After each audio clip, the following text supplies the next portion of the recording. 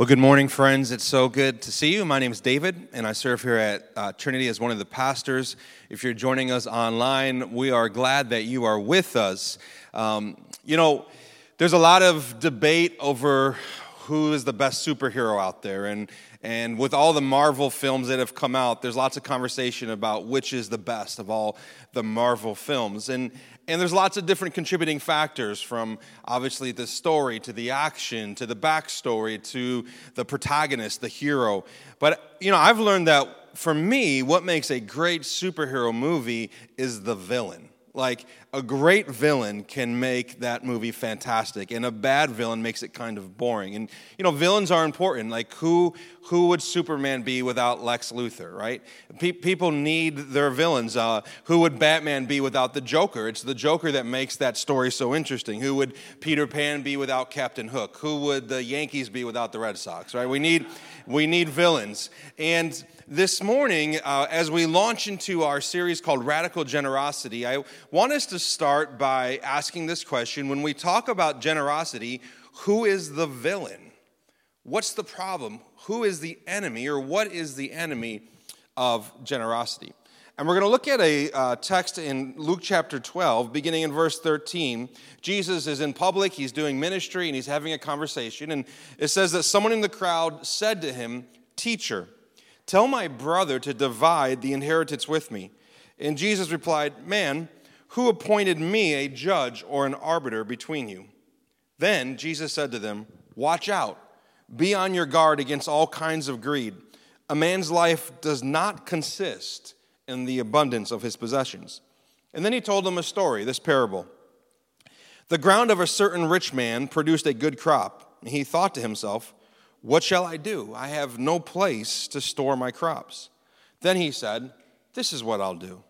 I'll tear down my barns and build bigger ones, and there I will store my grain and my goods. And I'll say to myself, you have plenty of good things laid up for many years. Take life easy, eat, drink, and be merry.'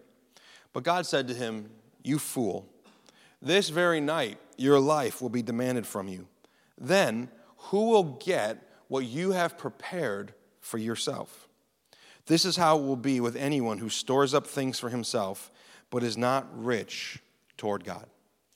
And what we're going to see this morning is that the enemy of generosity is greed. And Jesus brings this to the forefront by doing two things. He gives us a warning and he tells us a story. The warning reveals the nature of greed, but the story reveals to us our nature, the nature of the human heart. And so let's look first at this warning that reveals the nature of greed. What is greed? This is one definition, greed is an excessive desire for or dependence on money and material things. Now, is a desire for money and material things greed? No, but when it's an out-of-control desire, when it's an inordinate desire, when it's an over-desire, that's greed. An over-desire for or dependence upon money or material things. And next week, we're going to see that greed is actually about much more than money. How many of you discovered that people can be stingy with things beyond money? People are stingy sometimes with their words, stingy with their attitudes, stingy with their time, stingy with their talents. One of the things I'm going to talk about next week is that sometimes we're stingy with our interpretation of what other people do. And there's a way in which we express greed. But in this passage in Luke 12, Jesus really is having a conversation related to money. So that's what we're going to talk about this morning, because that's what the text is about. And Jesus gives us this warning, and the warning starts with two simple words, two familiar words: watch out. Watch out. Recently, I was at Costco's, no big surprise, and they had branzino there. And I don't know if you know what branzino is. It's a white fish. It's a thin, bony white fish, and I've had it in restaurants, but I wanted to try and make it, and it seemed like a good deal, so I bought a couple branzinos, and I brought them home. I got a picture, actually. This is the branzino. So you cook it whole in the pot, and I know that's gross for some of you, the head and the eyes. I didn't eat the eyes. I did eat the cheek meat. That's the best part on the fish. But I cooked up this branzino, and I gave someone to try, but I had to warn them because branzino has a lot of bones in it, and a lot of little dangerous bones. And so I said, hey, as you're eating this, watch out. Because I didn't want them to get a bone stuck in their throat. Watch out, because there's lots of little bones. Now, if I had handed them a T-bone, I would not have said, watch out for the bone. Don't choke on the bone, because it's so obvious. It's right there in front of you. When Jesus says watch out, what he's saying is you're not going to see this coming. And so we need to hear this warning the way Jesus intended for it to be heard. He's saying, I don't think you're going to realize you're greedy, even though you are. Jesus is concerned that we're going to miss out on this. So this is a bigger deal than we think. So if you're sitting here this morning and you heard the topic is greed, it's not relevant to my life, Jesus would say to you, watch out. You don't realize when it's coming for you, even though it is. And then Jesus says, be on guard. And be on guard implies that greed is ready to attack and steal from us at all times anyways. We have to be on guard. We have to protect ourselves. One of the things that changed in our homes with having a puppy is the way that we eat. The way that we sit around and the way in which we leave food out afterwards. We used to eat and then put our half-eaten plate. Well, my plate's never half-eaten, but the girls would put their half-eaten plates on the coffee table. But we can't do it anymore. We've been all over our girls. Girls, you can't leave stuff out anymore because Mickey will get to it. And our youngest one, Maddie, she likes to sit in this chair in the living room and eat a bowl of ice cream every night. Isn't that the life? Chocolate peanut butter, if you're wondering. That's her go-to flavor. Every night, chocolate peanut butter ice cream. But we've learned that if we just set her in the chair with the ice cream, Mickey will jump up there and try to get the ice cream from her. So if you could see the things that we do to protect her. I mean, we move chairs from other rooms, and we build a fortress around her. We guard her so that he can't get up there to get the ice cream from her. And Jesus here is so concerned for our hearts. He's so concerned for your heart this morning that he doesn't just say, watch out. He says, you better be ready to guard yourself. You have to make intentional efforts to protect yourself from greed. If you're not doing something currently in your life, intentional, to protect yourself from greed, chances are greed has access to your heart in ways that you don't want it to. Watch out. Jesus doesn't say, watch out for murder. We know if we're doing that. Watch out for adultery. Watch out for mean words. Greed is so much sneakier than that. And here's how sneaky greed is. Greed is so sneaky that you won't think you're greedy if you know someone who is more greedy than you. It just takes one person. If you know one person who's obsessed with their material stuff, you will look at them and go, look how obsessed that my neighbor is with his car and with her boat and with their house, and look at all the things they're always buying. And as soon as you see that, you immediately take yourself off of the hook for having any greed in your heart because you know one person greedier than you. That's how sneaky greed is. Greed is also sneaky because you'll think, if I'm not rich, I can't be greedy. Greed is a sin of the wealthy and the rich. Well, that right there reveals that money has power over you. You know how something has power over you? It changes the stories you tell about other people. And when greed is at work in your heart, you'll look at wealthy people and you'll create narratives about how they got their wealth and whether or not they deserve that wealth and the things that they must have compromised to get that wealth. And the moment you do that, you're revealing you got a problem with greed too.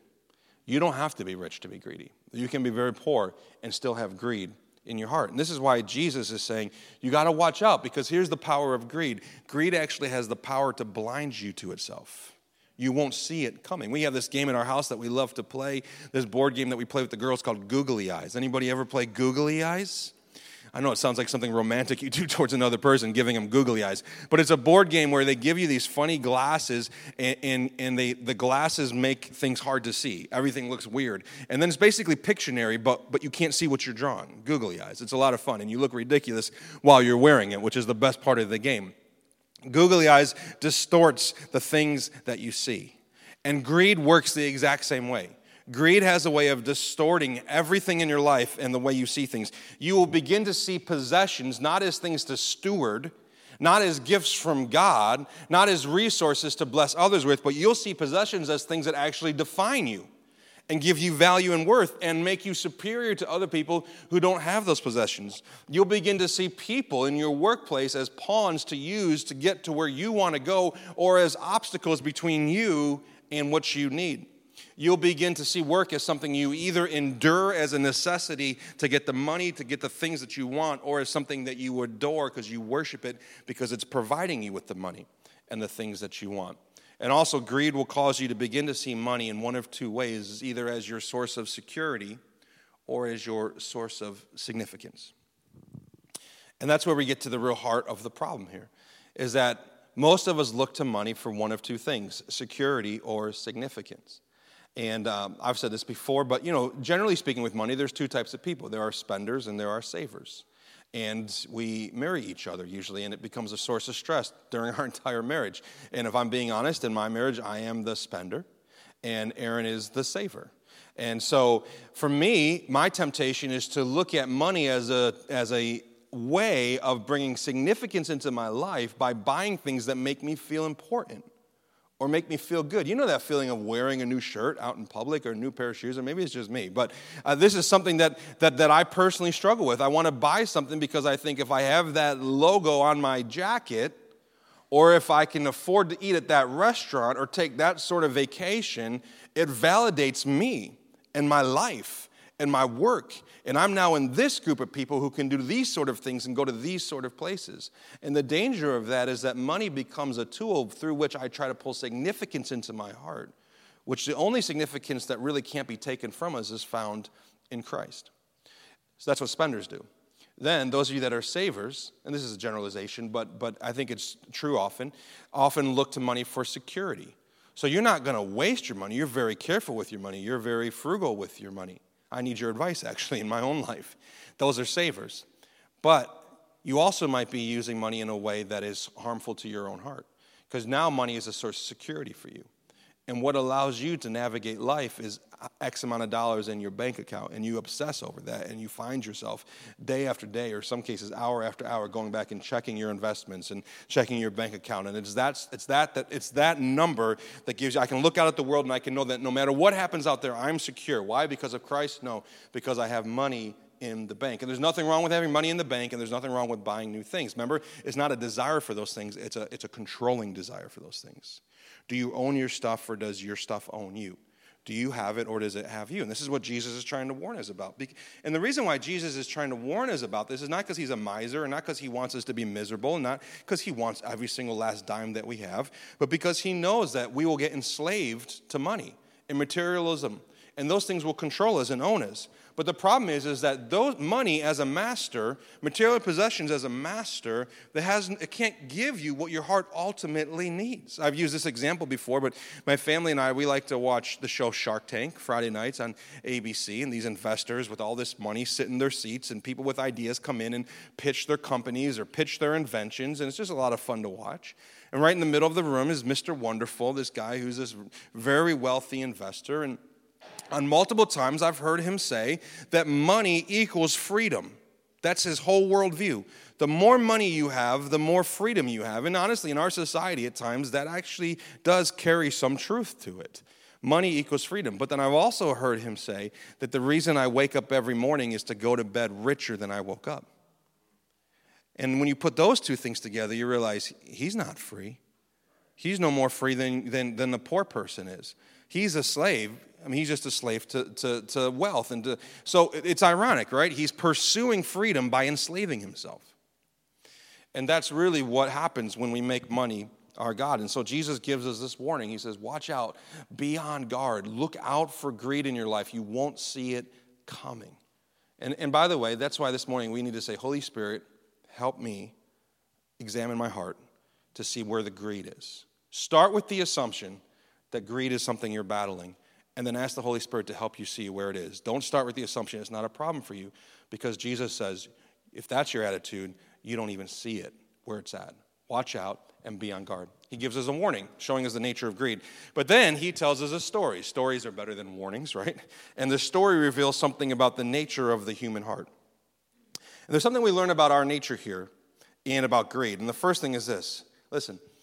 There's two things we learn here. Number one, even the good things of life can become a source of worry and anxiety. And then secondly, especially the good things of life can become a source of our identity. All right, so those two things. Even the good things in life can cause us to be anxious, but then also we learn that especially the good things of life can become our source of identity. Do you remember the story that I just read that the man says? He's like, what's his problem? His problem is he's successful. He's wildly successful. He's not stressing over things like, well, how am I going to pay my bills?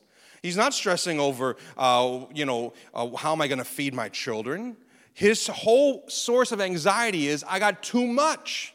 I got all this good stuff. I'm so successful. And it's what's called a good problem, right? What am I going to do with all this? But it still causes him to stay up at night wondering and thinking, what am I going to do? The man is anxious even about good things. What should have been a blessing becomes a burden. And in the very next passage, Jesus says, be anxious about nothing. And your anxieties have a way of revealing your priorities, the things that you stay up at night thinking about, the things that you obsess about, the things that you worry about reveal your priorities. And often it's the good things of life that we're kind of anxious about. So money can have a way, even when we have it or have a lot of it, of increasing our anxiety and our worry. But then also it can become our source of identity. In this story that Jesus tells in Luke 12, he doesn't give this man a name, which is not unusual because Jesus doesn't give people names in parables. He calls him the rich man.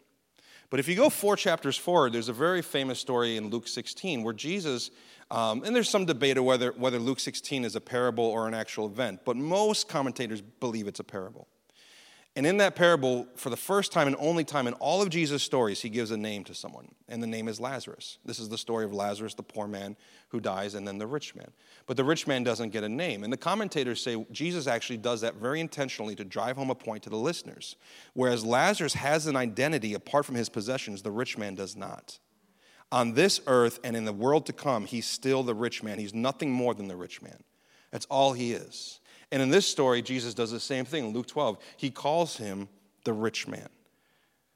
Soren Kierkegaard says that sin is building your identity on anything other than God. Let me say that again. Sin is building your identity on anything other than God. The psalmist in Psalm 135, verse 18, talking about idols and things that we build our lives on, says that those who make them become like them, and so do all who trust in them. And the lesson that we learn here is that when we worship something, when we crave something, when we have an out-of-control desire for something and we make it into an idol, into a god, not only do we worship it, but we become like it. We lose our very sense of self in our pursuit of that thing. And that's what's happening to this rich man in this story. Become like them means you lose your true sense of self as you worship them. You don't know who you are apart from it. Your sense of self is completely wrapped up in that thing. And here's what happens. If your sense of self is completely wrapped up in money or the significance that you think it gives you, material possessions and money or the security that you think it gives you, when those things are threatened, you'll lose your joy. You'll lose your mind. Your uncontrollable emotions show up when your source of identity is under threat. And that could be so many things, and we talk about this often here at Trinity. But in this text, it's money. So what happens in your heart when you can't afford the thing that your neighbor just got? What happens in your heart when you can't, when your investments are diving, right? That happens. What happens in your heart when you see other people get the nice things of life, but you can't get it? What happens in your life when the raise that you expected at work doesn't come through? Now, I realize that all of us will have emotional reactions to all of those things, but at what level? How controlling are those emotions? How powerful are those emotions? And the clue that that thing has become your source of identity is that you cannot wrap your arms around those emotions because they control you. So why is greed such an enemy of generosity and giving? We started that way, saying that this is the enemy. Why is it the enemy? Because whatever your soul treasures most, craves and covets, you will pay any price to get it. And you see this. People lay down their families on the altar of career. People lay down their integrity on the altar of more money. It happens all the time. There's stories in the news all the time about people who have compromised specific areas of their lives in the pursuit of money and material possessions. And that's true of everything in life. Whatever your soul craves, covets, treasures most, you will pay any price tag if you'll muster it up so that you can have it. The example that I often use because it's so accurate and so memorable is the character Gollum from The Lord of the Rings, who has to have that ring so much that he actually begins to call it his precious. And it begins to physically alter and mentally alter who he is. And in giving us that character, J.R. Tolkien is giving us a look at ourselves. When something becomes our precious and we obsess about it and we have to have it, he would do anything to get it back once he lost it, and it begins to destroy everything about us. And this is how serious it is. And if this seems dramatic, remember that Jesus started this whole thing by saying, watch out, be on guard. And if you get it, what will it ever really do for you? This is the other thing with money and material possessions. What can its presence provide for you that its absence can't just as easily take away? I remember one other thing that Mr. Wonderful said one time on the show Shark Tank is somebody was talking about their finances and crying. And he said to them, don't cry for your money. It won't cry for you. And I thought that's such a powerful truth. And it's true of any idol. Don't cry for your career. It will never cry for you. Don't cry for success. It isn't going to cry for you. Its heart isn't going to break for you. What can it actually do for you? So how do we overcome? I'm going to ask the band to come up. We're going to close in a little bit with a song. But how do we overcome this problem of greed where we want things that we shouldn't want and we want them at a level that we shouldn't want them at and we can't get free from this and they enslave us and they empower us? How do we overcome? Well, we have to remind ourselves of this truth. 2 Corinthians chapter 8, verse 9. I think this will be on the screen for you. Paul says this. He says, you know, look at this, you know the generous grace of our Lord Jesus Christ. There's that word, generous. You know that God's grace towards you was he lavished his grace upon you. He was reckless even in pouring out his love upon you. His generous grace of our Lord Jesus Christ, that though he, speaking of Jesus, was rich, yet for your sakes he became poor, so that by his poverty he could make you rich. And this word rich right here is not speaking of financial money. It's not speaking of finances. It's not speaking of money. This is not health, wealth, gospel. This is not if you serve God, you're going to have all your bills paid. You're going to get everything. You're never going to suffer. You're never going to get sick. The money's always going to be in the bank account. If you give, God will give you this much more. Listen, I understand in the scriptures there's a principle of reaping and sowing. And certainly God, I believe, blesses those who faithfully give. But it's not always the way that we think he's going to bless us. Because the blessings we really need are not the things that fill our bank accounts, but the truth of God that fills our hearts.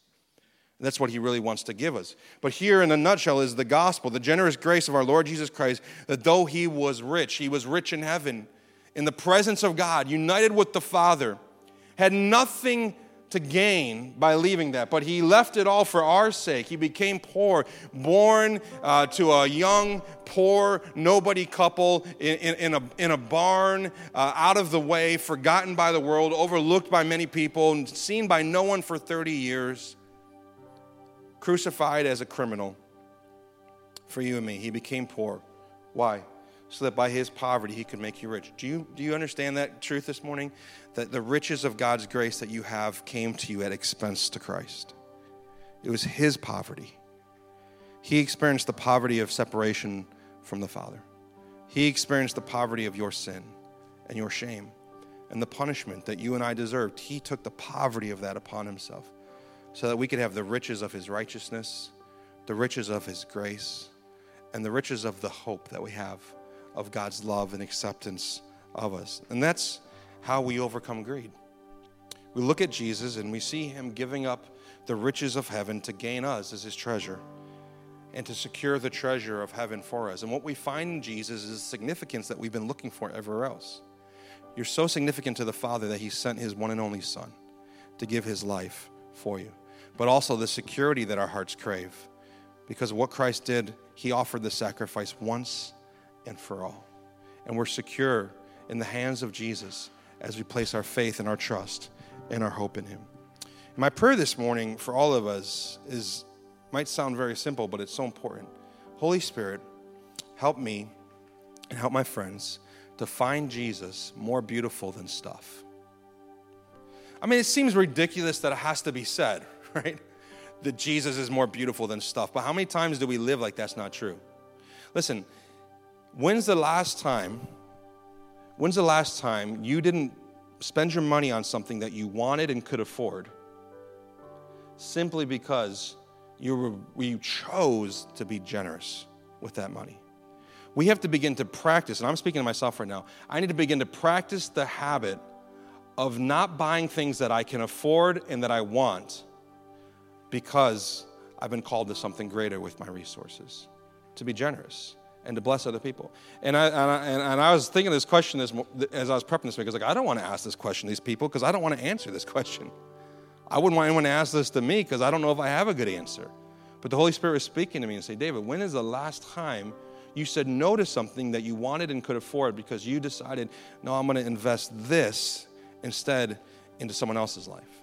I choose generosity instead of myself. And we'll never have the power in our hearts to do this if we don't see Jesus giving up the riches of heaven, embracing the poverty of our sin to make us rich. When greed encounters grace, the result is always generosity. Grace beats greed every single time. And that's what we need. So for the next 3 weeks, we're going to talk about what does generosity look like in 3 different areas of our lives. Next week, radical living. 2 weeks, radical forgiving. And then in 3 weeks, radical giving. All these different, how do we live generously? How do we forgive generously? And then lastly, we'll circle back to this topic, how do we give generously? And I believe that God will use this not just to change us, but to change the world. Because generous people change the world. You don't want to be generous, the only world you can change is yours. If you're willing to be generous, you can change the world around you, the world that God has called you to bless. Let's pray together.